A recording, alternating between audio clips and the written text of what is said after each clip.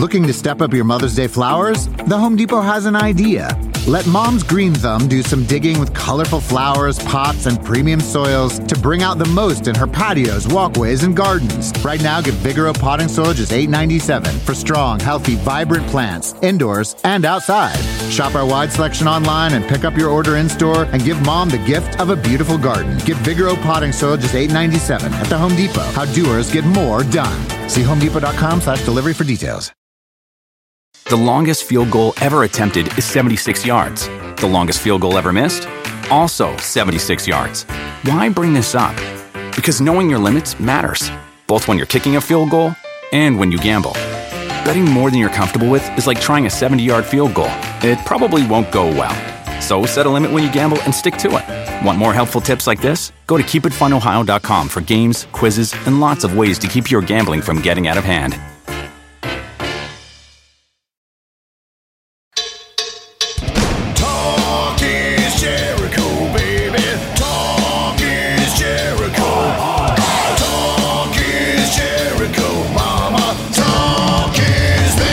Welcome to Talk is Jericho. It's the pod of thunder and rock and roll, an exclusive home of the Duff McKagan joke of the week. Hey, Chris Jericho. It's Duff. I'm kind of out of my mind because I keep fantasizing that I'm Frank Sinatra, Dean Martin, sometimes Bing Crosby. I think I have crooner virus. Thank you very much. Goodbye. Crooner virus. That's a good one. And the laughs just keep on coming. Duff's keeping busy, even though the start of the Guns N' Roses tour has been postponed. He's doing a radio show now for Sirius XM, much like me. My show's called The Rock of Jericho. It's on every Friday night. His is called Three Chords and the Truth, and it's on Ozzy's Boneyard, which is Channel 38. Check it out Fridays at 11 a.m. Eastern, 8 a.m. Pacific. Check out The Rock of Jericho on Sirius XM Octane, Friday evenings at 6 p.m. Eastern. Duff does a lot of encores as well. Just follow Duff on the Twitter at Duff McKagan to see when you can hear it next. And be sure to check out my new show, The Saturday Night Special. Tomorrow night on Facebook Live, every Saturday night, 9 p.m. Eastern. Come hang out, ask some questions, hear some stories. We're going to sing some songs together. It's going to be a good time. We did the first one last week and got 250,000 people checked it out. So I appreciate I was able to give you guys a little bit of entertainment, even though you're locked down at home. So check that out. Facebook Live tomorrow night, 9 p.m. Eastern. It's the Saturday Night Special. So let's hashtag stay home together, practice social distancing, and help beat COVID-19, and have a few laughs and a little fun in the meantime and in between time. And then when all this is done, when we beat COVID-19 this summer, hopefully we can get back on track with Fozzy on the road. Save the World Tour has been postponed and restarts in July. FozzyRock.com has all the rescheduled dates and ticket info. If you already have a ticket, hang on to it, and you can use it at one of these new rescheduled dates. Hopefully you can make the new date. If not, you can get a refund. But as of today, July 10th is when we get back on the road in Columbus. July 11th, Grand Rapids, 13th, Indianapolis, 16th, Rockfest, 30th in Harrison, Ohio, 31st in Flint, and then we continue on through August and some shows in September before we hit the Kiss Cruise on October 30th. All ticket information at FozzyRock.com. We're also doing the patented Fozzy VIP meet and greets, so come hang out with us before the show. We do private mini concert for you. Take pictures, sign autographs. It's a great time. One of the best VIP experiences you will ever experience. You can get those tickets as well at FozzyRock.com. So go check that out and get ready to have some fun when COVID is done. And we're going to have some fun today. My friend and former WWE referee and Fozzy road crew member Marty Elias is here. He was the referee for one of my favorite matches of all time. Actually, probably my favorite match of all time. And that's saying a lot because I've seen a lot of matches. Shawn Michaels versus The Undertaker at WrestleMania 25, Reliant Stadium in Houston, Texas. It happened on April 5th, 2009, and here we are 11 years later. We're going to revisit that match. We're going to do a watch-along with Marty. Here's some of the great behind-the-scenes stories of putting the match together, to some of the spontaneous things that happened in the ring, to the overall spectacle of WrestleMania and the greatest match of all time. Marty's also talking about what went down between him and WWE that led to his exit from the company just a few months after this historic match. All the information, all the facts, you're going to hear everything about it. Let's get to it now, right here on Talk is Jericho.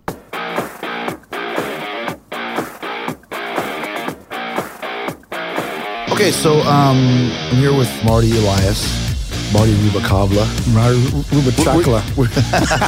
Were you Rubacabla in WWE? Or were you No, Elias? I was Marty Elias. Then why do I know he's Marty Rubacabla? Why Because that was my real name. Yeah. Marty Elias is now my legal name now. Oh, you changed it? I changed it, yeah. What are you, Gorgeous George or something? Of course. Or was the other guy, the Maestro? Like he actually changed his name to the Maestro? Yeah, he changed the no, Maestro. Maestro bought Gorgeous George from whoever and now changed his name to actually Gorgeous George. Yeah, it's like Warrior. He was Warrior. He was Warrior, He wasn't Jim Hellwig So anymore. you've denied the Rubacabla Yes, I did. fortune to become Marty Yeah, Elias. okay. Yeah. But yeah, we've obviously been good friends for a long time and always trying to think of ideas for the podcast and that sort of thing. So what I thought would be a great idea is when people ask me a lot of times, what's your favorite match you ever, or what's your favorite match you've ever seen? And I always say Shawn Michaels versus The Undertaker, WrestleMania 25. And the referee in that match was you. Was me, yeah. Yeah. So I thought it'd be kind of cool to go back and talk about that match and just how monumental it was. And for so many reasons why a match like that, we're never, ever going to see something like that again. But so tell me a little bit. So how long had you been working for the WWE at this point in time? Because it's from April 5th, 2009, WrestleMania 25, and that's the one that was at Reliant Stadium in Houston, Texas. Yes, it was. I had been with the company for about 3.5 years at that time. And I, of course, knew Shawn and, would talk to him. And one of my goals when getting into the business, I always wanted to work a WrestleMania with Shawn Michaels. I mean, Mr. WrestleMania, the icon, the showstopper. If you're going to reach for the sky, man, reach up there, man. So that was my goal, was to do that. And Shawn and I had conversations, and I know that he was really contemplating retiring around that time. And I told him, I said, the window's getting smaller for the opportunity to work with you. So if there's ever an opportunity, it would be great. And all he told me, he's like, well, let's work on that. And that's all he said and left it at that. And then I want to say... Because you had worked with us a few times in our feud that we had the year before in 2008. I remember one for sure. Was it the one where he was bleeding? The Great American Bash, where blood is now banned from that. WWE, I remember you were in that match. I was in that, And matter of fact, I remember being in Mexico City when you had told me that the angle was starting and you wanted somebody to be there. And you said, do you want to be a part of it? And I said, absolutely. And you said, well, go talk to Shawn about it because we're going to need somebody reliable. And I went and talked to Shawn. And Shawn says, are you down for it? And I go, absolutely. So he said, all right, we'll see what we can do. And I happened to be in quite a few of the matches. The unsanctioned match was another one that we did. Right. Which was amazing, so, and it was You're great. a very reliable guy to have in the ring. I always liked having you in there because, you could, the best refs are guys that you don't even realize they're there until you need them there. Absolutely. You're good for that. Charles Robinson, good for that. Kyoto. If you're talking about WWE referees, those are always the three guys that I always want to have. And it's funny, after you left and then Kyoto maybe been on another show or something, now there's a bunch of refs that I don't even really know. So you gotta get kind of a little bit timid and act a little bit scared. But you guys were never like that. You were where you needed to be, which is why you're using so many of these big matches. Yeah, and the thing is too, we have a job to do. And if we're not doing our job, you can't do your job. And the last thing that the boys like yourself need to be worrying about is somebody messing up a match for you and stuff, So I always went in there with the mentality that I was going to be the greatest referee for you guys, and you guys were going to kick ass and take names. That's pretty much my mentality. Was there ever any time that, how long had you been reffing at that point when you got into the WWE? I had been doing it for almost 15 years by that point. Wow. Yeah. Just in California? Just in California, doing Japan, doing Mexico. I went to go work for 01 in Hashimoto in Japan in 2000. I went and I toured Japan for 2 weeks with Hashimoto at 01. And is that because they were based in California? They had a dojo in California or something? No, through Rick Bassman and UPW. He was doing a lot of stuff with 01 and Pride and stuff. So Nakamura, who was booking for 01 at that time, came out and was looking for some guys. And I just happened to go down and I refereed for 10 hours straight and he was looking for 4 guys, and he took 3 guys, and he took me. And he pulled me aside. He goes, Marty, son, you work very hard. You no complain. You work. I take you. And I went, thank you. So, hard work, man. So you've done that in Mexico and kind of around the scene. How did you end up getting into WWE? I actually tried out for WCW in '96. Really? Yeah. In Irvine, they did a spot house show at the Irvine City College there. And I went, I did a dark match. It was Juventud Guerrero against a local guy. I did that. And then I did some security work for ECW when they did their pay-per-view out here. And with WWE, I did dark matches. And this is something that I'm going to reveal here, too, is that I did dark matches for WWE in 96 and 97 in New York, New Haven, Connecticut, and Nassau Coliseum. I was a manager. I was called Mr. Ruby. Really? Yeah. Did it with Paul Roma. Paul Roma and a buddy of his, they were called the Pretty Primos.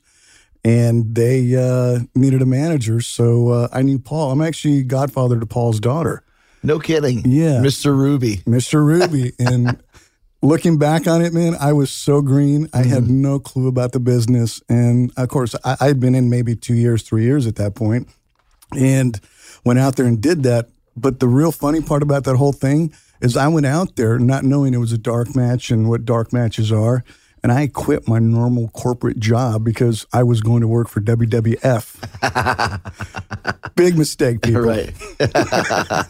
So did you finally have a tryout as a ref to get in? Or? Yeah, I did. I actually had my first referee tryout in 1999 at the Honda Center, Arrowhead Pond. And I remember when I came back after the match, Earl Hebner was in Gorilla, and he says, your counts are too damn fast. And he walked away. And I went, okay, thanks for the advice.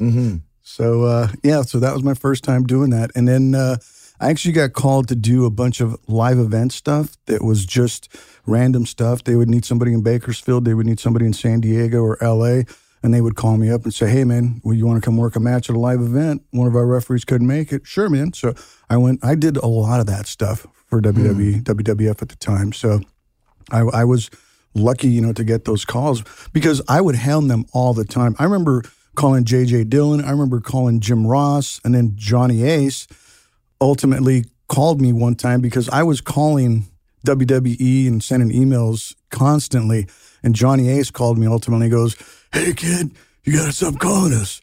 We know who you are. Just leave it alone. I was, all right.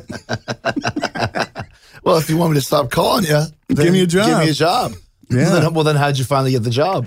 I actually cut a promo on Johnny Ace, and it was Monday Night Raw. I showed up because back then you could just show up with your bags. Remember? Yeah, you could just show up. Guys would be hanging on backstage. Absolutely, all the time, there was no list. There was no nothing like. Right. You could just show up with your bags, man. And it's funny because nowadays people tell me how difficult it is, and I go, "Dude, we just walked in."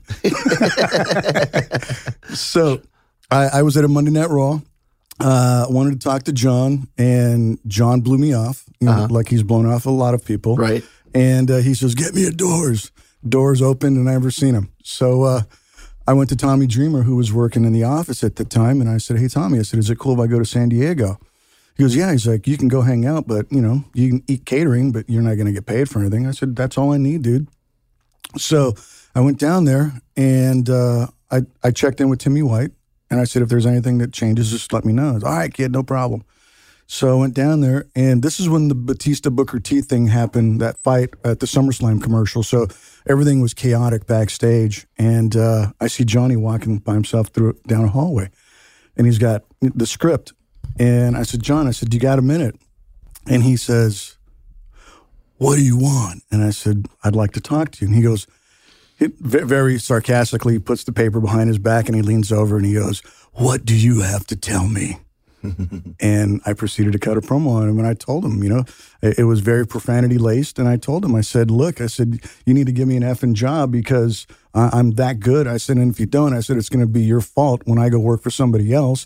I said, I'm an asset. I'm bilingual. I said, I'm the best. I said, you will never have an issue with me. I said, because everybody loves my work. I said, and if you don't take that opportunity to do it, you're going to be the guy who didn't sign Marty Elias. Mm-hmm. And he looked at me, and he walks me over to Sarge and Timmy White at the table, and he goes, Sarge, give Marty a dark match. I want to see what he can do. So they gave me a dark match. It was Funaki and Rene Dupree. Funaki beat him with the crossbody out of the corner, and they gave me a SmackDown shirt. Johnny pulled me aside afterwards. He goes, "We'll be in touch, kid." So Timmy paid me my $200 draw. Draws, people are going, "What are draws?" Yeah, you know? that's when back in the day you could go get an advance on your money. So does anybody need a draw? You'd get your $200. And sometimes everyone would always take the $200 because back in those days, that might be the only money you got for the show. Absolutely. And, there was times that was the only money that you got. Right. And, it was funny because you survived on that. Mm-hmm. You really did. And a lot of guys today don't have that luxury. And, that frugalness, a.k.a. eating food off a old plate of room service outside somebody's door. Absolutely, man. You scrounge through those, man. That's right. With 5 guys in one room. Yeah, exactly. That's right. Somebody on the box spring when you take the mattress off. Absolutely. So I cut that promo on Johnny. He gave me that dark match. And then about 2 weeks later, Tommy called me up and says, "Hey, Johnny wants to offer you a job, but would you be willing to do it?" And I said, "Yeah."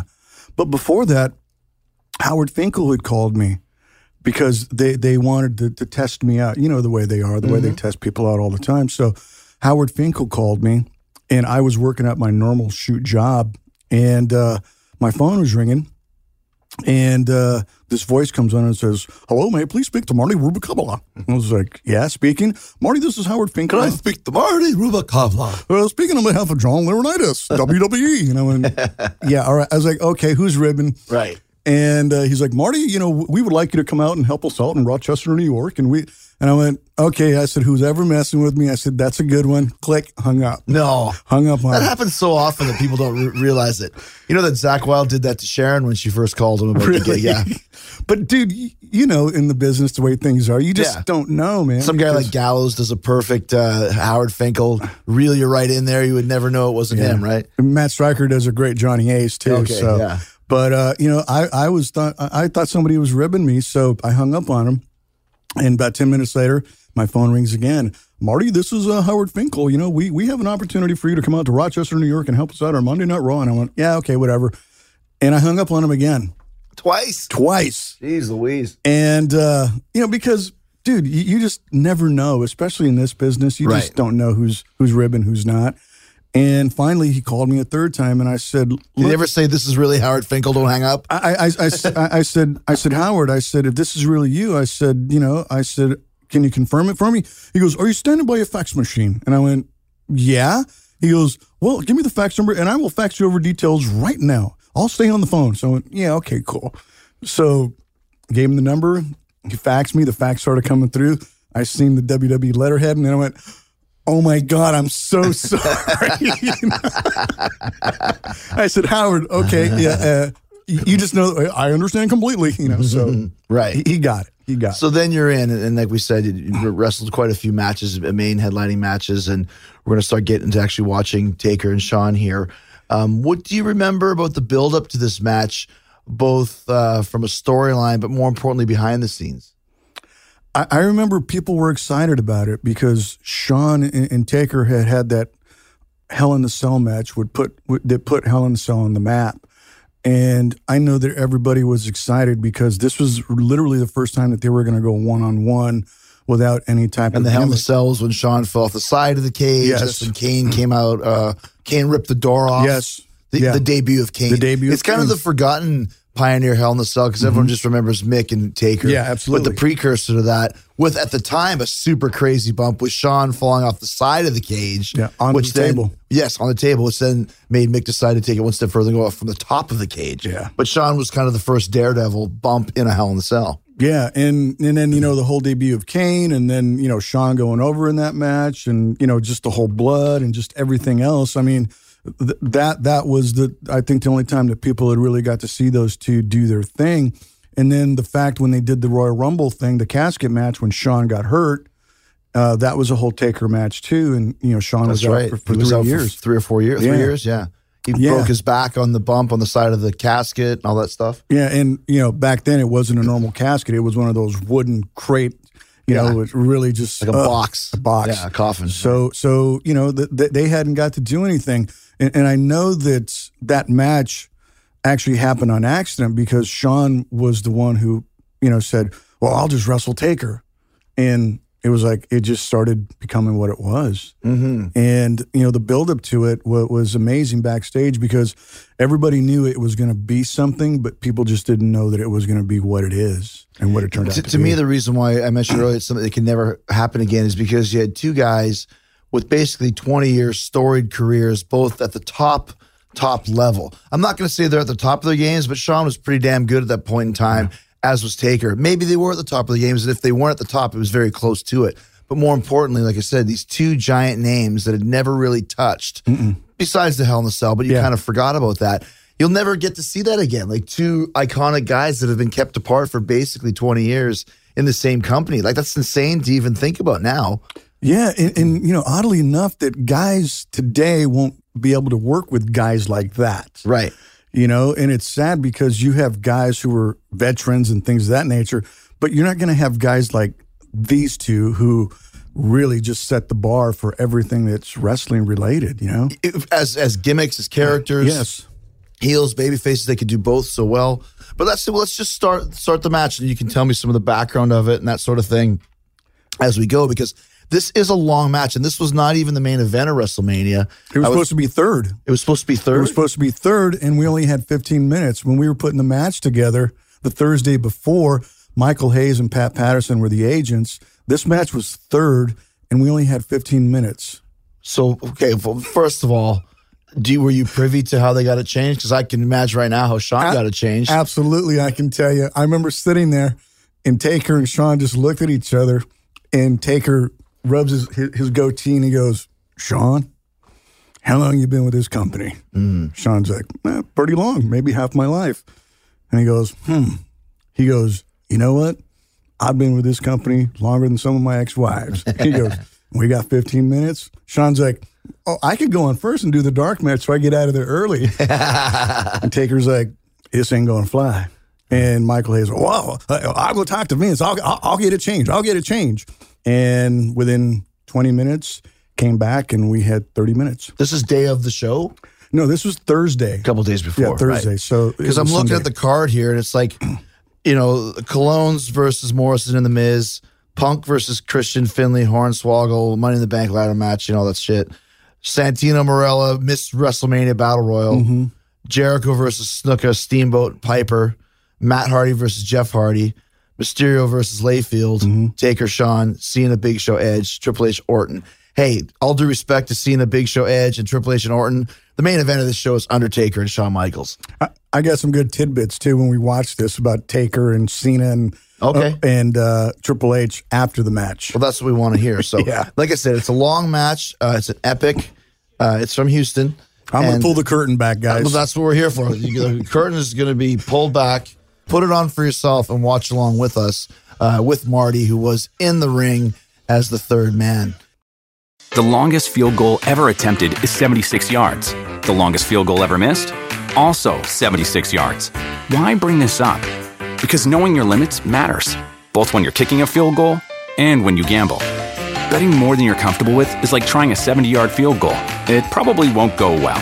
So set a limit when you gamble and stick to it. Want more helpful tips like this? Go to keepitfunohio.com for games, quizzes, and lots of ways to keep your gambling from getting out of hand. So once again, nobody builds up a match like the WWE does as far as the packages and all that stuff. Amazing. And I think once again, it was almost like a icon versus icon type of a thing. They built this up so well, because people actually wanted to see this. Yeah. I mean, people were starving to see this, and the buildup for it was just amazing because they kept teasing everything. I mean, Shawn would attack Taker. Taker would attack him. Shawn would provoke him. And the stuff that we did even in El Paso when Shawn came out wearing the all white, Taker came up from underneath. And by the way, guys, if you want to watch this, just Google Taker versus HBK WrestleMania 25, and you'll be right with it. You have to catch up a little bit. I missed my cue as far as when to start it, but we're in the packages right now. So put it on for yourself and watch along with us. It's funny. We had that a couple times at our WrestleMania match. Me and Shawn, we went I think 25, and we only had like 20 or 21. And I remember we came through the curtain, and Michael Hayes was there, and he was like, "Guys went long," and Shawn was like, "Hold on. after a masterpiece like that, the first thing you're going to tell me is that we went too long? He goes, go have a 5-star match first, then come back and talk to me. Get the out of here. That's the old Sean right there a little bit. Yeah, but he was right. Absolutely. You know, I mean, Vince would always say, you know, I remember it's a Bubba Ray story, but it fits. Where Bubba went long on TV or something, and he came back, and Vince was like, if you ever go 5 minutes over on my TV show again, it better be as good as that last match was. Yeah. You know, this is what we do. When you have a great match, that's why we're putting in the time and doing this. And also, too, I find for WrestleMania, everybody wants to have the best match. Yeah. But only certain matches are designated with story and time to have the best match. Yeah. Going back on that list that I just read, it's definitely this match, Taker and Shawn, and it's, you know, Hunter and Triple H and Orton. And Orton, yeah. You know, those are big money matches. My match against Snuka and Piper, and it was a gimmick that couldn't have went more than 6 or 7 minutes. Those guys couldn't go there. They could. Steamboat could. Thankfully, it was good he was in the match. But but that's why it's like this match should have had every moment of the 30 minutes. So tell me what you're feeling right now before you're going through the curtain, watching these packages backstage in gorilla position. I'll let you know in a secret. Me and Sean were sitting watching this, and Sean, for the finish, see, and I'm pulling back the curtain big time here, dude. Wouldn't do it for anybody else, but I'm doing it for you. So it's been 10 years. Statute of limitations is over. Yeah. So pulling back the curtain. So the original finish was the moonsault. But when we were walking through the match, Sean couldn't hit the moonsault. What do you mean? What was I don't remember the moonsault. I haven't seen this match since this 2009. Yeah, see, that's Corpus Christi right there. Where Sean came out dressed all in white. All in white. Yeah, so you're watching that. So all the smokes in there. So you were involved in the setup of that? Yeah, I was involved with the setup of that, setting up the ring for Taker to come up and stuff. That was El Paso, Texas. Gotcha. So what moonsault are you referring to? The finish of the actual WrestleMania 25 match. Moonsault to where Taker catches him. Tombstone. Spoiler alert. Spoiler alert. Yeah. So, but the thing is, Sean couldn't hit the moonsault to save his life. He couldn't hit it to where Taker would catch him? Now, let me just say, that is very hard to do. I tried that for years. I tried it with Goldberg, as a matter of fact, with the lion salt, which is only from the second rope. Mm-hmm.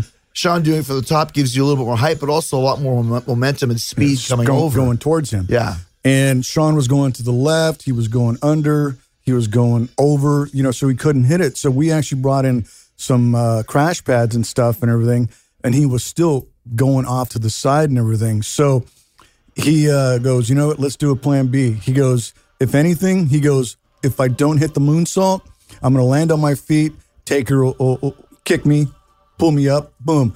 So we're in Gorilla, and we're talking and stuff, and Sean and I always prayed, you pray before you go out and stuff. So we prayed, and we're sitting there, and he's adjusting his hat and stuff. So I go, we still on with plan B? And he turns and looks at me, he goes, we're not going to need a plan B. and at that moment, I knew that HBK, the showstopper, was in the house. Look at this entrance, too. Sean always had cool ring entrances for Mania. He's up on, like, elevated. He's like an angel, a cowboy angel coming down from the heavens. The light. It's like a very Gene Simmons, Paul Stanley, cherry-picky looking thing. Mm-hmm. Like that. I never had a big entrance at WrestleMania. That's why when we had Double or Nothing this year, I finally had a cool entrance. So I was like, it's about time, But yeah, that's one thing when you're talking about when you're trying to practice something like a moonsault catching. That's not something you can really practice. No. You're not adrenaline enough. He's not adrenaline enough. When it's time and you get one shot, like you said, the showstopper. Yeah. When I worked with Sean at WrestleMania, the spot was I was going to do a nip up, then do a super kick. I hadn't done a nip up since I was 19 years old, 20 years old. I practiced it 100 times and I'd get it 7 times out of 10, 8 times out of 10. I was so nervous about it. When the time came, I hit that motherfucker straight up on my feet, man. Check this out. I love this little subtle thing that he does. The guys today who don't know how to work don't get these little subtle things. What does he do?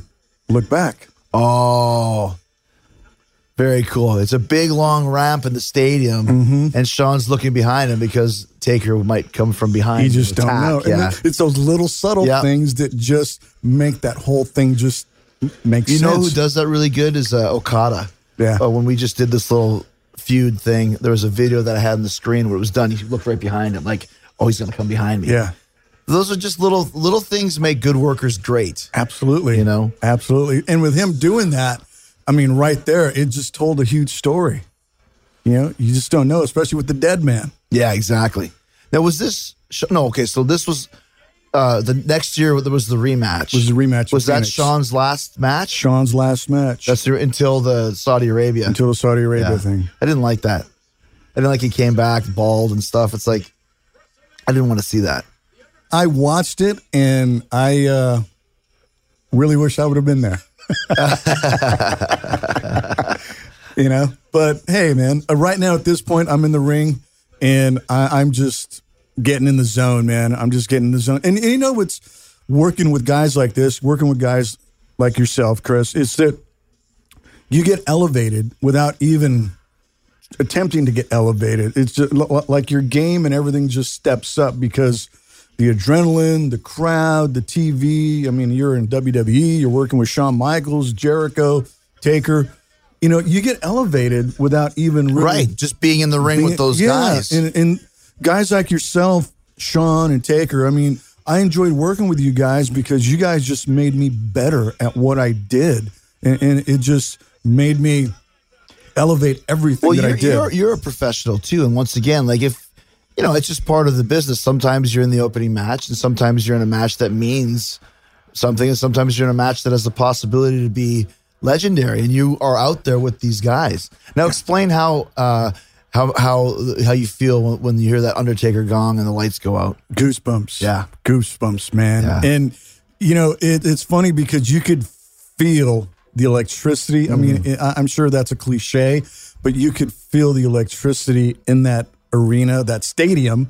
You could feel it and just feeding off of the crowd. It was almost like it was almost suffocating where it's just, it's so intense.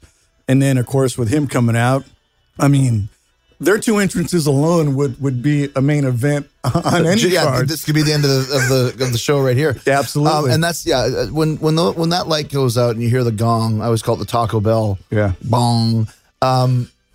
It's a feeling that you don't experience for any other wrestler coming to the ring. And I only worked with Taker a handful of times, but every single one of them. I remember the first time I worked with him, believe it or not, was in Puerto Rico in like 2008 after I'd been there for 8 years. And when that light went on a house show, just like, oh my gosh, and just watching him come out, talk about, you know, the big league performer. This guy knows his character better than anybody who's ever had a character. He knows exactly what it is. Also, let me say that this has been a forgotten thing now over the last few years, but this was in the middle of the Taker streak. Yes. I think he's 16-0 right here. Yeah. So that's another thing. And back in those days, you didn't even need a title on the line. A Taker streak was a championship.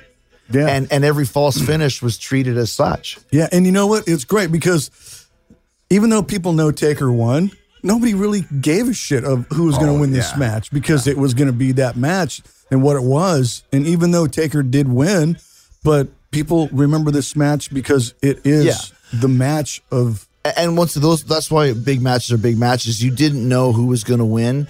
And in this case, there is no winner and loser. No. If it's a great match, both guys win, you know? So as the ref in there, what do you know as far as what's going to go on in the match? Obviously, you know the finish. Do you know anything else that you're supposed to remember or not remember? Or? No, the only thing that I was given instruction, Taker gave me instruction, was that if he didn't get back after the dive, to count him out. That was the only instruction that I was given. If you didn't get back? If he didn't get back in after the dive. And when we see the dive, I'll go into some other tidbits that people didn't know. And I'm going to tell you what happened on my end when that dive happened, because it's ugly. Yeah. Very, very bad. So, yeah. And with that being said, the only thing I was given instruction was by Taker. And he said, if I don't make it back in, if I'm out there, you count me out. And I said, no problem, boss. You know, when Taker speaks, you listen. Oh, yeah.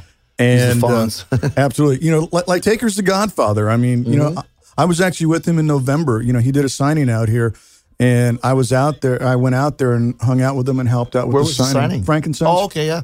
So I went and I hung out with him. The promoter called me and asked me if I wouldn't mind coming out and helping him out and stuff. So I went and hung out. And you know what really is humbling to me is that he told me that this match was probably his finest hour. And for him to say that with his career and who he is, I mean, it gave me goosebumps, man, because this is Undertaker telling me this. And he goes, and I'm glad you were in there. You know, it's funny. You look about 40 years older there than you do now. Yeah, I mean, you were living that road life back then, brother. Man. The wrong kind of road life. I was in the bubble, bro. Cheeseburgers and the Waffle House. little slick back hair that's falling out. No, man, I was buzzing my hair to a 1 right there, you know. Hadn't seen a gym in ages and just was on the road and just, you know. Oh, man, look at that. Yeah. It's still with the... Looks like Sean's already got color on his nose there. No, you know what he did the night before? The night before we were walking through that, and he caught himself. That's what that was. Oh, gotcha. Yeah. And right here, Taker with the Aussie, the eyeliner. Yeah. Right here in this match, and they did it in 26. They were supposed to have a face-off, but then Jerry Briscoe goes, ring the bell. So I went, look at Taker, and Sean, look at me. Watch Taker. See? I didn't do nothing. Yeah. It was like we were supposed to have a face-off. But you can still have a face-off after the bell rings. Yeah. But they wanted to start off that way. But they did it in 26. If you go back and you look at 26, they started with the face-off in 26. Gotcha. So I actually saved them. You know, once again, this is really cool for me because I always say this is my favorite match I've ever seen, and I've only seen it once. So to watch it again now. You know, in 10 years, I've only seen this match maybe 4 or 5 times. Really? Yeah. Because this has to be your finest hour in the WWE, right? Of course. I mean, hands down, you know, when people say, what's your greatest match ever? I always go, WrestleMania 25 with Taker and Shawn. And they go, what's your second? I go, Jericho and Shawn, Great American Bash. Is that the Bloodbath? Bloodbath, bro. That was a great match. And you know, you really helped me out in that, man, because with that match, you actually gave me the confidence that I really needed to become who I became. As far as because you were in that match. Yeah, absolutely, man. Sometimes you need a break, right? And that might have just been a random placement because a lot of times for people that don't know, you'll go and really have no say in who your ref is. No. Your ref will just be assigned. Unless it's a really big match. Look at that. It's awesome. Sean taking the big bump on the top. Unless it's a really big match with 2 big performers, they get to choose their ref just like they chose you for this match. Yeah. I was chosen for this. And you know, see how Taker just like throws you out of the way, but that 1 second of hesitation is what allows Sean to take over again. Absolutely. Absolutely. And you know what? That right there was just on the fly, dude. It wasn't anything that we said, okay, he was going to fake. It was just, you just did it. Just did it, yeah. Yeah. Yeah, you don't have to plan stuff like that. That's the reason we talk about when you have a referee who knows what to do and what not to do and where to be, you don't have to call that beforehand. No. You know, it's work with me, Marty. Work with me. Stay with me. Come over here. Do this. Do that. Absolutely. Because when you're in there in a match like this with a guy that you trust, you're calling to each other. A lot of times I'll call spots to you to tell, you know, Taker, for example, if he's on the other side of the ring and I can't get there, I can't yell it out, Marty, go tell him to stand up or whatever. Yeah, tell him to feed in, tell him to shoot or whatever. You know, and in between right here, you know, I'm just jaw-jacking because they're telling a story right there. And that's the thing that I tell referees today. I mean, you know, when you got guys like that in the corner, you know, give them a count, but don't sit there and just pull out the 1, 2, 3, 4, 5. Guys do that way too often because you're going to kill somebody's heat. You're going to kill somebody's spot in the story. Look at that backdrop. How tall is Taker? 6'10"? 6'10". So that's about a 7.5 foot backdrop. Yeah. Dude, when he hits him with the last stride later on in this match, dude, I mean, he was literally 20 feet in the air. Look at that, too. Once again, Sean, Taker not really known for being a power guy, but just gorilla presses Sean.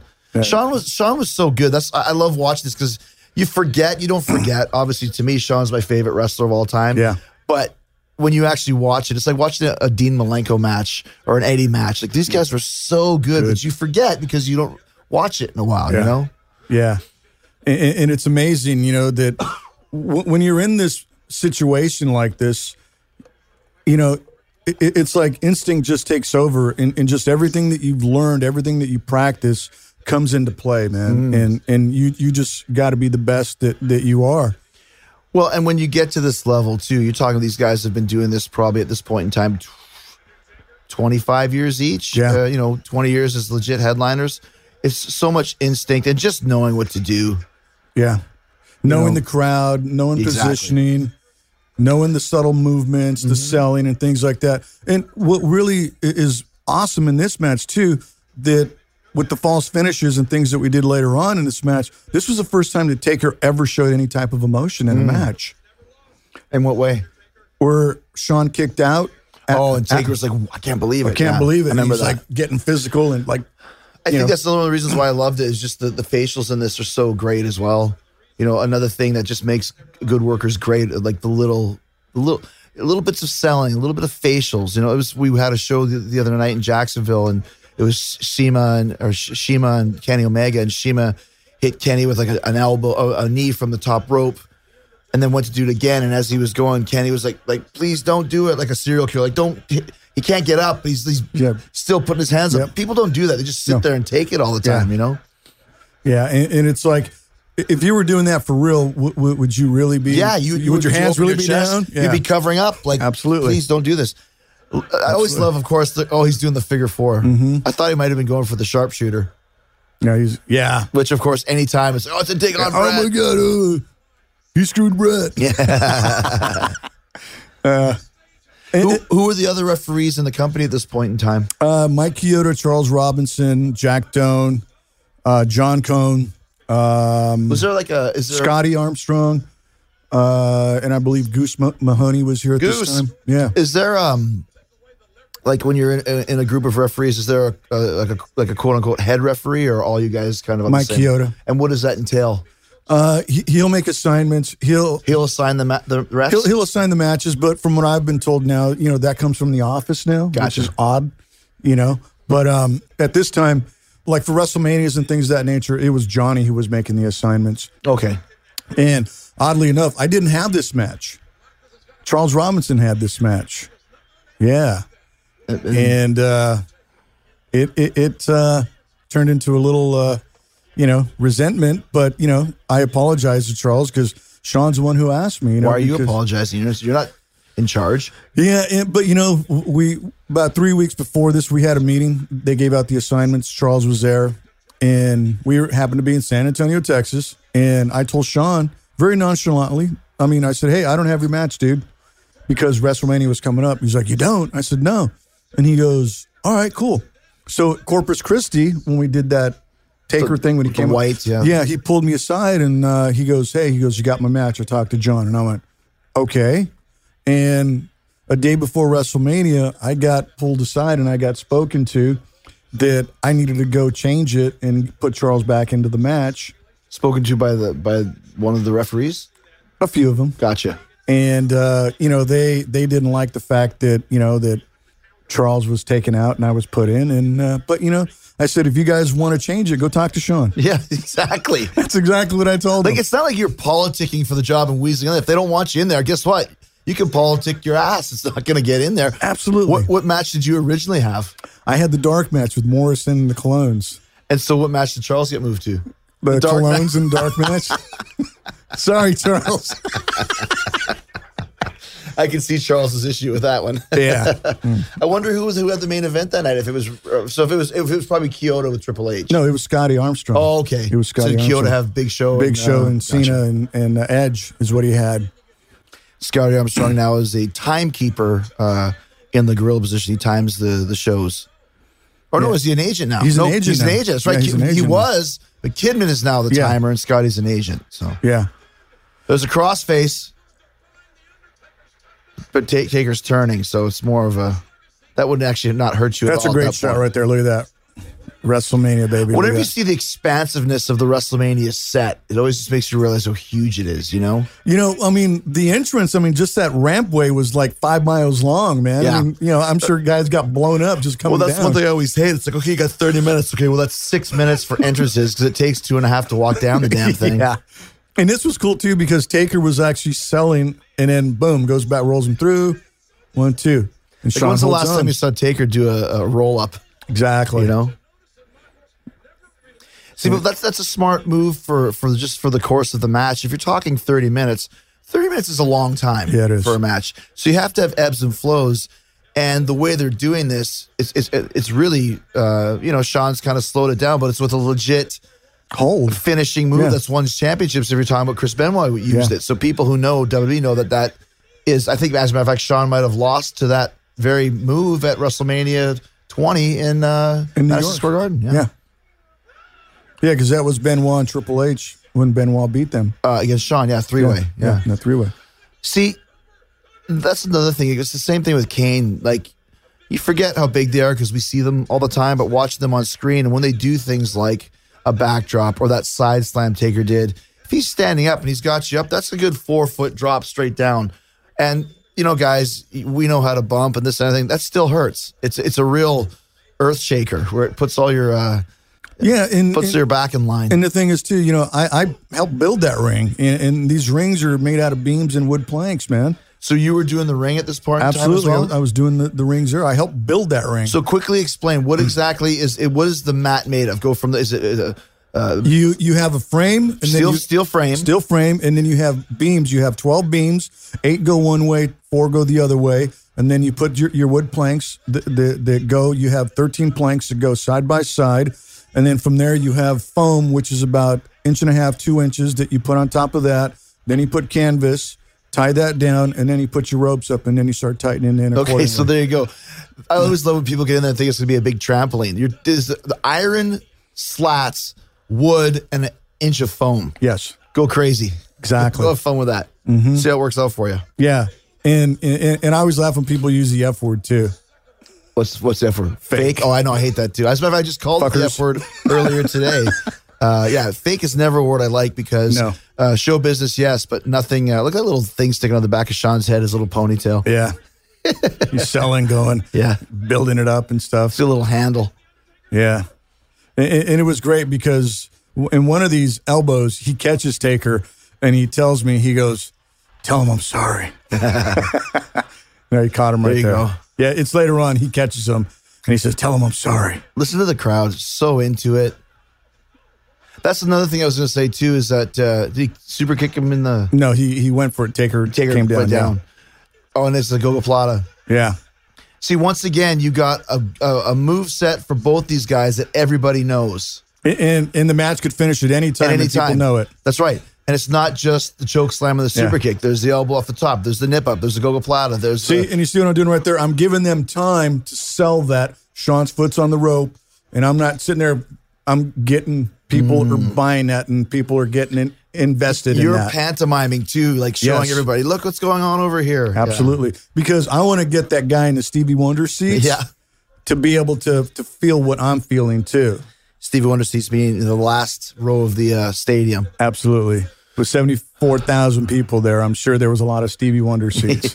The good thing is there's also the big Tron on either side where people can see it up close, but still, you got to be animated or else they're just watching... You don't want them just watching the TV. No. You want to see what's going on inside the ring, too. And then when I'm doing my counts right here, doing that, I'll come up, but I'm not getting too close to Taker because that was always a thing with Taker as a referee, that you didn't get too close, but you didn't get too far away either. Why didn't he not want you too close? Because you had to respect the character. Ah, cool. That's you get too close, to bite your head off. Absolutely. That's really cool. What a once again, great little detail from a guy, like I said earlier, that knows his character better than any that ever has. Look at this big man, too. I asked Vince one time, who's the best big man ever? And he said Undertaker. Yeah. Not even a second of it. I was thinking more like is it Bam Bam Bigelow? Is it Vader? Is it this guy? And of course, it's Taker. Duh. Yeah. Super agile for such a big guy. Yeah, he can do anything, man. Yeah. He just basically did a standing leg drop onto the side of the apron, which, by the way, was back when nobody took bumps on the side of the apron, which in this day and age, everyone wants to bump. I said to Billy the other day, remember back in our day when you tried to stay inside the ring in the soft part? You didn't want to bump too close to the corner because it was the hard part of the ring? Yeah. It was funny because WWE did that pay-per-view where they had the 50-man battle royal. Yeah. And I went, how many guys want to be in that? Here's Sean going for this giant dive. Oh, jeez. He just did a moonsault from the top to the floor and crashed and burned. He really screwed up his wrist right there, too. Did he? Yeah, he really screwed up his wrist. He didn't land flat at all. No, he landed didn't. on the side. I'm sure we'll see a replay. Now, look at you looking at both guys. You don't want to start a count too early because that screws it up. You want them out there to sell. Mm-hmm. With your hair buzzed down to a 1. Yes, absolutely. Oh, my God, I look so horrible. God, I look like shit. Look at this.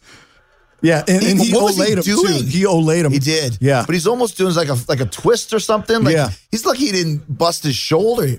He landed right on his shoulder on It that. was funny because I told him afterwards, I said, were you going for a moonsault or a tornado? Yeah. He goes, I just went. I think he knew that Taker was going to move and just kind of psyched himself out. Yeah. Although, listen, there's no good way to take that No. bump.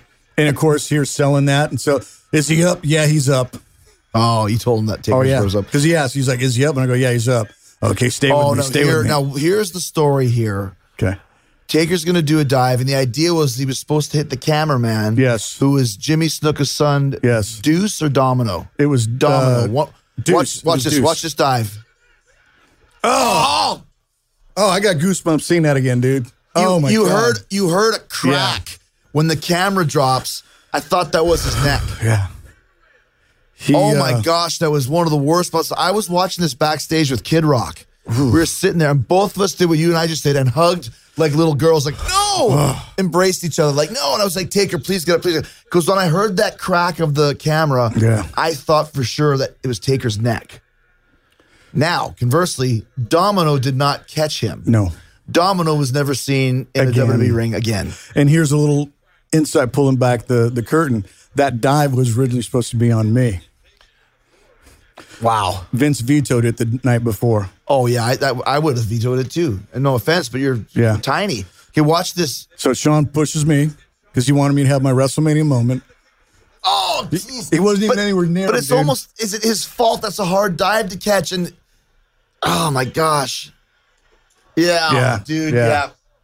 Oh, that's tough to watch, guys, at home. It is. I hope you're checking that out with us here on and the then, watch along.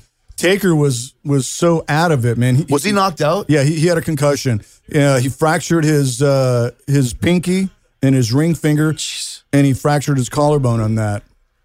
That guy does not have any luck at WrestleMania. Remember, didn't Brock knock him out the year he lost the strap or the streak too? And then right here, I'm selling, and I'm starting to sell up more because I have no idea what's going on. Because when Sean threw me against the barricade, you didn't see it. I didn't see it, and my earpiece broke, so I didn't have any. Nobody was in my and the ear. earpiece. So Sean coming over. What's he saying to you right now? He's saying, "Sell a little bit more. Sell a little bit more." I said, "What's wrong with Taker?"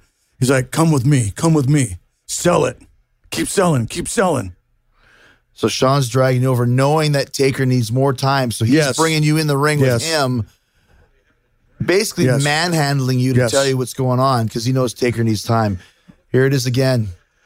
So yeah, there I go. Oh, you hit it. You took a hard bump there too. Oh, he shoot. Oh, so you still hear that microphone crash every time. Yeah, every time, dude. That's the worst part. Yeah, and right here he's telling me to slowly count. He's like, just take your time. He goes, just work with me. I want to make sure he's okay. Was the spot, if Deuce would have caught him, or Domino would have caught him, would the spot supposed to be that he's still selling, right? Still selling, He's out, but he just wasn't supposed to really be hurt. Yeah. So here, I mean, I'm selling everything and anything right now. And also, you know that you got to take your time to get to 10 because if you don't, he don't get up. Absolutely. That's the one thing about... And look how far away he is. Yeah. That's the one thing about New Japan. They have a 20 count. Mm-hmm. Look at Sean's face. Please, please, please, stay down, stay down, stay down, stay down, stay down. I was like, oh, shit. Now I got to keep fighting this guy. You hear the crowd coming? Yeah. Selling that drama, baby. How did Taker not break his freaking neck on that? Yeah, I know. I still can't believe that. See, I'm selling right there because I was... Yeah. You are now the focus of this. If you count too quickly, you screw everything up. Yes. If you count too slow, you lose the crowd. You hear them? Yep. And look at Sean Sell. Yep. Got him. Yep. Wow. Even just watching the drama, you can just feel it. Yeah. And they haven't even gotten started yet. No. They still got another 15 minutes to go. Yeah, we started rolling right here, man. So it was like, okay. And then there's Sean. Sean's tuning up the band. Now as a performer, as one of the guys in the match, this is the fun part. Yes. Now when you got the crowd and you know, oh, we got so much good shit coming. Wait till you see this. Oh, it's catch some choke slam, nails it. Boom. Look how high Sean goes. Yeah. Sean was so freaking good, man. What a Look at the count. Earl Hebner would be happy. Oh, yeah. It wasn't too fast there. Nope. But that's part of it, too. The count now is part of the drama. You can't waste that. And you know what? I'm hurt. Yeah. I'm selling. Right. Because you took a wicked bump. They didn't show that. If Taker hadn't taken such a bad fall, I bet you they would have shown a replay of you. Yeah. And also, too, this is when refs had names. Yes. They don't identify refs anymore. Because referees are irrelevant. Yeah, which is so ridiculous because name another sport. Well, football, you don't know the refs' names, I don't think. But baseball announces referees every game. Hockey, you know every basketball. Referee. Yeah. See, I'm still selling, you know. And you have to be. Yeah. It's as much of a war for you as it is for them. Because that's the thing, too. You got to keep this in mind. In wrestling land, a referee taking a bump like that is the equivalent of a wrestler taking 15 bumps. Like, you're done. Yeah. See, and here's one of the things, see, I'm checking, okay, well, are they going to be able to do this? But I don't count until the leg is fucking hooked, man. Yeah. But this is... You don't count until the shoulders are covered. Yeah, down or hooked. See, but I was checking on both of them because... But just for people watching, the reason why Sean didn't hook the leg is because he's beat up too. So he can barely make the cover. I like what they just did there. Sean just slapped it down. Mm-hmm. Like, it doesn't always have to be a vice grip. That time he was able to bat it away because Taker is hurt as well. And of course, now I'm giving them time because they're selling because he just kicked them with the super you also know the Jericho rule that I hate, which is I hate double counts. Yes. The 10 count. Mm-hmm. What I try and educate people on is that instead of breaking out a double count, a 10 count, check on guys. Yeah. Ask them because they may need you. Right. Or they might need to relay a message. Yes. Or what's the time or something like that. Where we at? But it's funny because Sean earlier had already told me to stop giving him time cues. Why?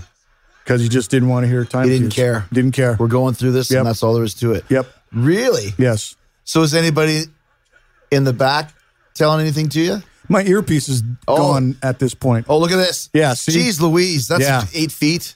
Easy. Look at this count, baby. Look at the crowd. Yeah. Listen to him, yeah. See? Look at his reaction. He'd never done that. Yeah. He's breaking character. He's human. Yes. The dead man the dead man is alive. So right now, and just so people understand, you're supposed to have a earpiece that's giving you cues, letting you know where you're at in the time frame, so you can make your time, so it doesn't go over and affect other matches. But you can't hear anything. I can't hear anything. So are you looking at Mark Yeaton if you have to? I'm not looking at anybody. I'm just. If you had to, though. If I had to, I would look to Mark Yeaton at that point. Yeaton was the timekeeper for 20 years. That would be the best guy. You could always find out where the time was. He would tell you what to do. Another guy, I don't know why they let go of either, but that's neither here nor there. But yeah. And of course, both of them are selling right here, you know, and Sean's down there selling as What's best. Taker going to do? What's he going for? He's going for an elbow. Oh, I get it. The exchanging moves. Mm-hmm. I wonder if he's ever done this before. Oh, okay. He just did the back bump. Yeah. You just hear those big bumps in the ring, and it's like, it surprised me sometimes. It doesn't really just snap. Yeah. See? Checking on him. But also, too, here's another thing. Once again, when two guys are down, you're the animated guy that has to provide some motion in the ring, or else it's just a still picture. Absolutely. See, and as I'm counting, I'm checking on them because they could be looking up at me. They could be relaying something. Yeah. I'm hurt. And I'm still selling what happened to me earlier. I'm still kind of... As you should. But the thing, Chris, that I see a lot, even at WWE and whatever, I mean, guys don't do that. Yeah. And the thing is, too, I don't think guys take pride in what they do. Well, I would say the same with some of the wrestlers sometimes. You forget what you've done 5 minutes earlier when it could have been... Now, this skin the cat, this false finish for me was everything that I had worked for up until that point. Okay, so Sean skins the cat back in the ring. Taker grabs him with... That's awesome. Grabs him with the tombstone. Nails him. That's a great spot. Now you come down. 1, 2. Now why is that what you worked for? Because look at that emotion on Taker's face. That crowd of 74,000 people counted with me and just didn't see it coming. That must be a pretty cool rush, having people count along with your count. Oh, absolutely. I never thought about that before. Absolutely. You know, And that was everything for me because all the hard work to be in that moment right there at WrestleMania with these two guys. And also, he's been tombstoned. This is the finish. How in the hell did he get out of that? Absolutely. Now, that also shows how big of a deal this match is for Taker to allow that to happen, because I can't recall people kicking out of both of his finishes in the past. Not at all. This is why it's a classic match. And look at Sean selling. Sean told me when we were working, I learned a lot. He goes, you just lie there. You don't move till I move. It's too long. It's not too long. It's never too long. Nope. Never too long. Just don't move until I tell you. You sit there for, you feel like 5 minutes. Then you'd be like, okay, I get it. They're still going nuts. And then they go down and they come back up in another wave and then another wave. So he's still down. And then right now when Sean hits him with that DDT, you don't see that coming. And once again, too, Taker has not sliced his throat yet. So every little thing, you still haven't seen that. He's still pulling out these well-known tricks that you haven't seen yet. So people go, okay, now this time, it's ending for sure. Okay. Yeah. Taker gave the signal. Yeah, that's right. Yeah, exactly. Look at Sean, dead, limp. Look at that. Hard to pick him up. Yeah. Yep. I don't even remember what happened. So he picks him up. Oh. It's more of a shoulder breaker, but that's fine. That's one of those ones where nerds go, his head missed by 6 inches. Yeah. It's not the point. Oh, my God, it didn't land correctly. Yeah, he heard his, just shut up. Yeah. Get in there and do it. They'll get it from a different angle. Yeah. Well, no, it's like he gave him like a neck breaker over his hip, basically. So he didn't DDT him, but still, that could hurt you. Mm-hmm. Hip bones are pretty strong. Now look for Sean. He's going for the elbow. Yep, and look at him selling the whole way, man. And this is the beauty about him having a move that's a trademark in the ring and a move that's a trademark from the top. You could take an hour to climb up there because everyone's terrified that Taker's going to get up. He's going to make it up in time. Yeah. And look at Taker still laying there. Yep. But as a fan, you're like, quick before he gets up, or Taker, get up before he gets to the top. Yep. It's the perfect place. And Sean's struggling, and he's, Yeah. See, look at this shaking. Can I make it? Can I do it? Look at, you kind of do the teeny tar thing. Oh, right there. Yeah. That's where he caught him. And right now when I go check on him, he's like, tell him I'm sorry. Oh, he hit him in the face with his elbow? Yeah, hit him in the face with his elbow. I went to go tell Taker. Sean said he's sorry. And Taker probably didn't even feel anything, No, didn't even sell it. Stiff shots keep you awake. See, and Taker, he just moved his leg. Meaning? How do you mean? He still had moved. Oh, gotcha. He's still down and out. Yeah, he's still down and out. Look at that. And then Sean still selling like a mofo and tuning up the band, dude. Yeah. It's so funny how thrown away super kicks are nowadays. Back here, this was the move. Yes. Now you see 5 of these every match. And people are kicking out. Or not even getting covered. Yeah. Look at, that was a made good that one sound too. right. Yeah. It's exactly what it needed to be. And look at him struggling to get it. Yeah. Look at that. Getting the leg. Here comes Big Marty. Come on. Look at the crowd. Dude, you got him. Yeah. Are you ever worried that the guy's not going to put his shoulder up and you're going to pull off anyways? Because you can't tell me that you would have enough instinct to cover, you know what I mean? With guys like yourself and Taker and Sean and all that, I really don't sweat that. Yeah. With other guys that I've worked with, have I worried about it? Yeah. Have I counted people out? Yeah. Because it's like, dude, you're not going to shit on me. But aren't you told that, though? If a guy doesn't get his shoulder up, absolutely, count him absolutely. Like, that's a Vince rule, right? That's a Vince rule. If they're not kicking out, count them. Gotcha. Even on the outside, if guys aren't getting in, count them out. Yep. Now, obviously, things are a little different in a big, giant match like this. But if you're talking about, the third match on the show, sorry, buddy. Yeah.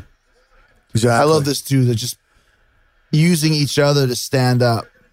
See, and I'm still selling from what happened earlier.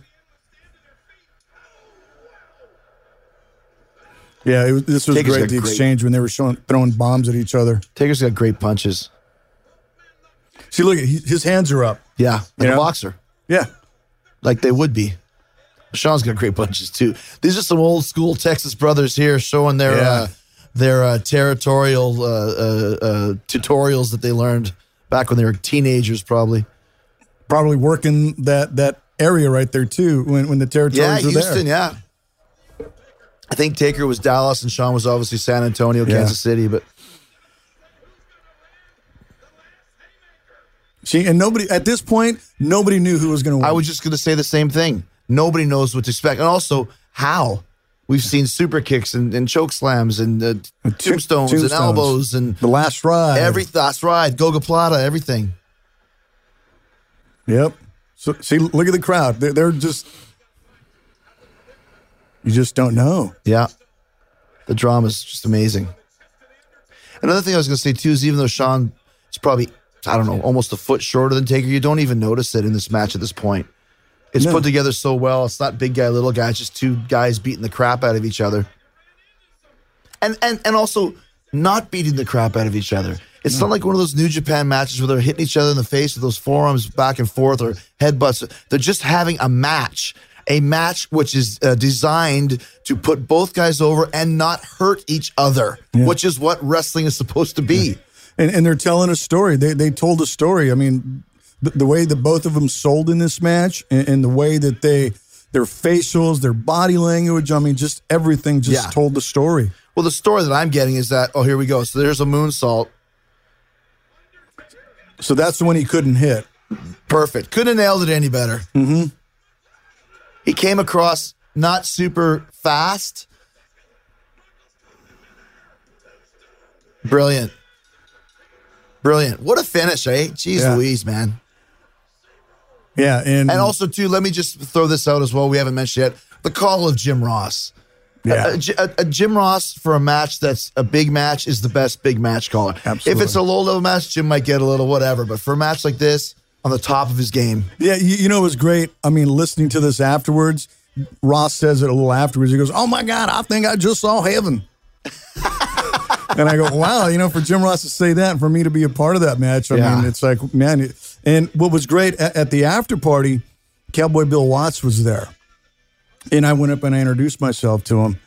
And Cowboy goes, "You were the referee for that Undertaker match this evening, weren't you?" And I said, "Yes, sir, I was." And he goes, "You did a great job in there." He goes, "Without you, that match wouldn't have been what it was." And JR is standing right there at the bar, and he goes, "Oh, my God, Marty," I'm getting goosebumps, dude. Look at that. Yeah. He says, "For you to get a compliment from the Cowboy like that, that's rare. You better take it." Oh, he's a huge Watts fan, too. And I was like, holy schmoly. So, yeah, it was great. So what are you feeling right now? Well, when I see stuff like this, it's like, all right, I don't have a job in WWE. Say it one more time, sorry. I said, I don't have a job in WWE, even though I worked the greatest match in WrestleMania history. Yeah, I don't have a match there. or I don't have a job there. How much longer was it that you were in the company? July. And this is April? This is April. So, and we'll get in that second, but I still want to stay with the match for a bit. So 3 months later, unbelievable, but we'll get to that. Absolutely. So you're feeling like you're a part of it. In Mexico City, as you know, when there's a great match, they throw money into the ring. And when you take the money back, you count it. And if you're in a 6-man, you divide it by 7 guys, including the referee. Yeah, absolutely. If it's a single match, you divide it with, you earned your money thrown in. Yes. What did Taker and we'll watch the replays. When you go to the back, obviously, probably Sean's get carted out or whatever. When you guys get through Gorilla, are you going back to the Gorilla or did you have to walk around?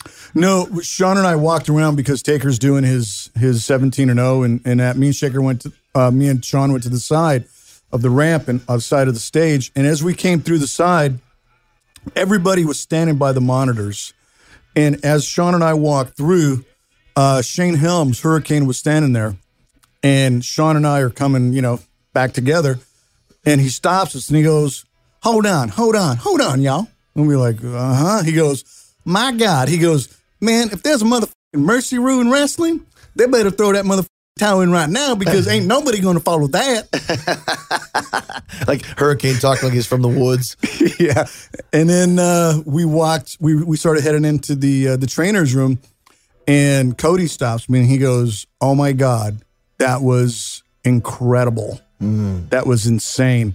So Sean and I walked into the trainer's room, and then about 5 minutes later, Taker comes in, and they're literally carting him in. And Vince comes in, Michael Hayes and Pat Patterson, because he's still f***ed up right here. So he's still out of it. Oh, he's still out of it. Wow, Taker's still out of it. So Wow. Taker goes into the training room with Chris Brennan and stuff, and he just falls flat on the table, dude. Just falls, literally just falls. And we're all in there and stuff. And Vince comes running in and he says, "Are you okay, Mark?" And Taker's still loopy and stuff. And then about 30 seconds later, Triple H comes in, barges in. He's got the title. And he goes, oh, he throws it down on the floor and he goes, "How the f*** am I going to follow that? I can't go out there now." Yeah. And we're like, "Sorry." So what did the guys say to you? What did Taker and Sean, anything you recall? Yeah. Sean thanked me for being in there. And he told me, he was glad that I was in there because he, really knew that I would be a part of it and I would really want to be there. And then Taker thanked me the next day in Austin. It was funny because Instinct just told me, just like our Great American Bash in 2008, the Blood one, something just told me the next day to get my referee jersey signed. And I remember the next day after our bash one in New York, I had you and Sean sign it. It was all full of blood. And I said something, and to have it signed like that day, fresh blood stains on it and everything else. I mean, it's a big piece of history, man. And so the next day in Austin, Texas, I had Taker sign my referee jersey. I said, "Can you sign this?" And he's like, "Absolutely." And he's signing my jersey. And he looks at me and he goes, "Marty," he goes, "I'd have been better off if you would have caught me." And I said, "I'd have caught you." And he goes, "Well, I guess we'll never know." But I'm sure, that if they did the 26 one, I'm sure that I would have been in that one too. But, as fate would have it, I wasn't part of the company. And, Did you talk to Vince at all after did he say anything? Or does Vince ever give any compliments to a ref? Unless it's a specific bump or something? No, I mean, when we were all in there after the fact, Vince just came in and he says, "Is everything okay?" And I said, "Yeah, everything's great." He goes, "Okay." He's like, "Thank you." Shane thanked me. Shane was in there too, and Shane's like, "Oh, that was great, man. That was great. Thanks for being in there." And I'm like, "Dude, no worries. I mean, it was an honor to be in there." And at that point, I mean, none of us knew what that match was going to be. I mean, we did it, and then.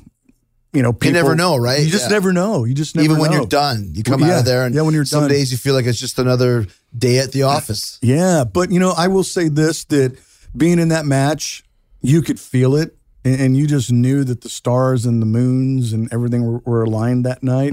Because I mean, looking at it, I mean, it was perfect. And Sean has said that to me. Taker told that to me in November. That was perfect. I mean, if they could call one of their matches perfect, that was the match that was perfect, that would really define their careers. And, knowing, that I'm a part of that and I'll always be a part of that no matter what. I mean, it was great. And I got a Slammy for that too.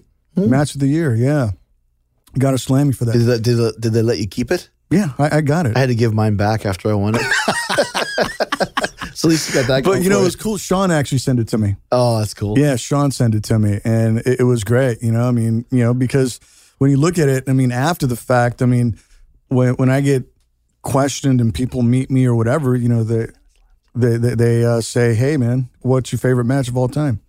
WrestleMania 25. So what led to the circumstances, you keep alluding to it, that had you go 3 months later, if that's something you want to talk about? Absolutely. I've never really shared it with people. I mean, I have once in a while privately and everything, and I know you and I have had discussions about this, but in a nutshell, I was let go because I violated the company dress code, WWE dress code. I wore a KISS t-shirt, and I denied wearing a KISS t-shirt, and I got to the building.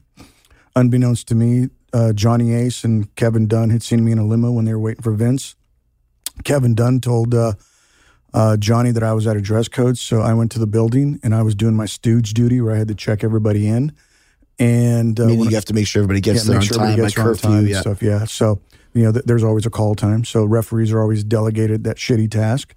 And I went into catering, and Johnny and Kevin and Mark Carrano were sitting at a table, and Johnny seen me and he goes, "Marty, what the you doing wearing a Kiss t-shirt? And I said, well, I'm sorry, I just put it on. And of course, he caught me off guard because here you got Kevin Dunn, you got Mark Carano, and him sitting at a table, and I'm walking in, business as usual, not figuring anything. And he goes, don't you know we got a dress code? And I go, yeah, I understand that. Why the you wearing a Kiss t-shirt? And I said, I just put it on, John. I'm sorry. I'll go change right now. And he says, well, God damn it, go change. Well, why were you wearing a Kiss shirt? Because it was the last shirt that I had that was clean. When you're on a loop and you're out on the road and stuff, your shirts or whatever, you having a good time or you're, so you wore a Kiss shirt to the venue. Yes. And you were going to change to your ref stuff? Ref stuff. Oh, gotcha. Okay. Or just stuff that I always put on a WWE shirt or shorts and then went out and walked through my matches gotcha, or had to be there for rehearsals and stuff. But it was the only shirt that I had, and I was wearing slacks with a Kiss t-shirt. I was waiting in valet at the Marriott in Washington, D.C., and I remember it vividly. And I got a call, and I remember Carano telling me, hey, Johnny needs to talk to you. So I called Johnny, and Johnny goes, I got to let you go. What? I got to let you go. Why? Budget. Okay.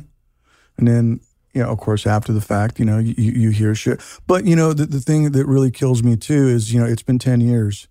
I mean, did I really commit a sin that was unforgivable? And I actually feel right now with WWE, and I'll say this to them now because I'm sure people will hear that, I have a persona non grata status with them. Don't know why. Do I really give a no? Because I'm persona non grata meaning like if you show up at the venue. If I show up, I get kicked out. Really? Have you been kicked out before? I've been kicked out. Because I actually went to SummerSlam afterwards, and Ty Bailey at the time, who's a piece of shit, and I'll say that on air, had me kicked out.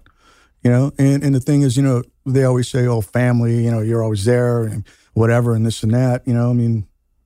I do you think it might have had something to do stemming from what you just said earlier about some other refs coming up and telling you that you were in the wrong for Sean basically putting you in the match and taking somebody else out? Absolutely. And, I always got shit because of the fact that you and I were friends. Right. Sean and I were friends. Right. We rode together.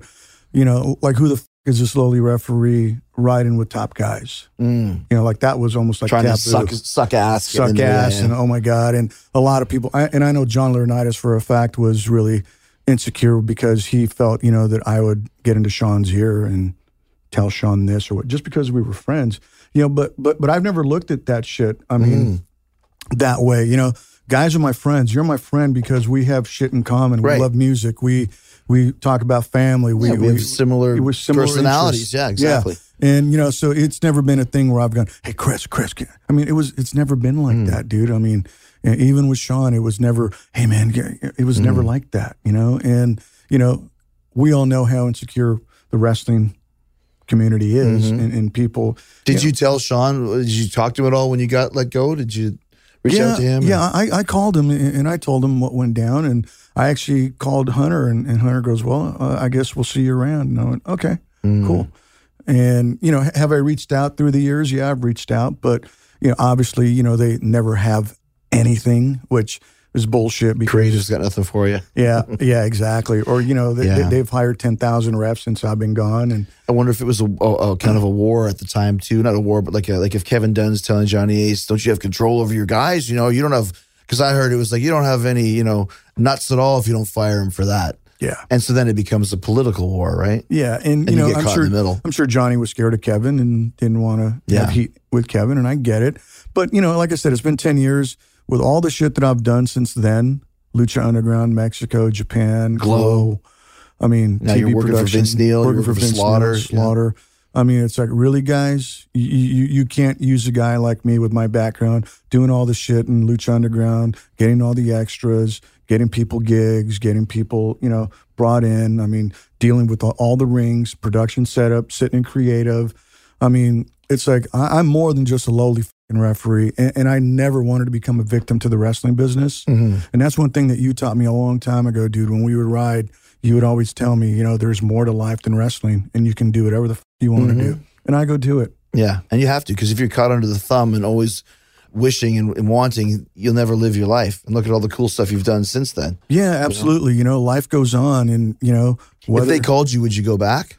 I would have to discuss it, and I would have to see what it was. I mean, right now I got a lot of shit going on. Yeah. I mean, which is great. Yeah, and it's all good stuff. Right too. now, I have some conversations with people.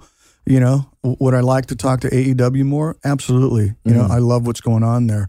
You know, I know Del Rio and Chavo got their stuff going down in Mexico City, Nacion Lucha Libre. You know, maybe have a conversation with those guys too. WWE, you know, if they ever want to talk. And I've reached out to Hunter, but he and I have scheduled things, but, you know, he's so damn busy. You know, it's like, okay. Whatever. Well, the bottom line is this. Once again, one of the 3 guys in the ring for the greatest match that I've ever seen. Absolutely. And watching it again, just amazing and really cool to hear your perspective on that. Because even me, I've never really sat down with the ref, with you, with anybody and said, like, what are you guys doing during this or that and the other thing? So very, very cool to thank you. To chat with I really this, appreciate it, Chris. And, you know, you and I are boys. And Vatito. It's funny because... you know, I never ask you to sign shit or anything like that, you know, but I just want to mention this, that you and I, where we're at, I remember the first time I ever asked you to sign a book, you just grabbed it from me, and I didn't even ask you. You just grabbed the book, and you signed it, and I didn't even look at it. I took it home, put it away, and about a week later, I pulled out the book because I wanted to read it, and the inscription was "Chupa mi verga." And we'll let you guys Google it to find out what that means. Exactly. Thanks, brother. Thank you, man. Appreciate it, bud.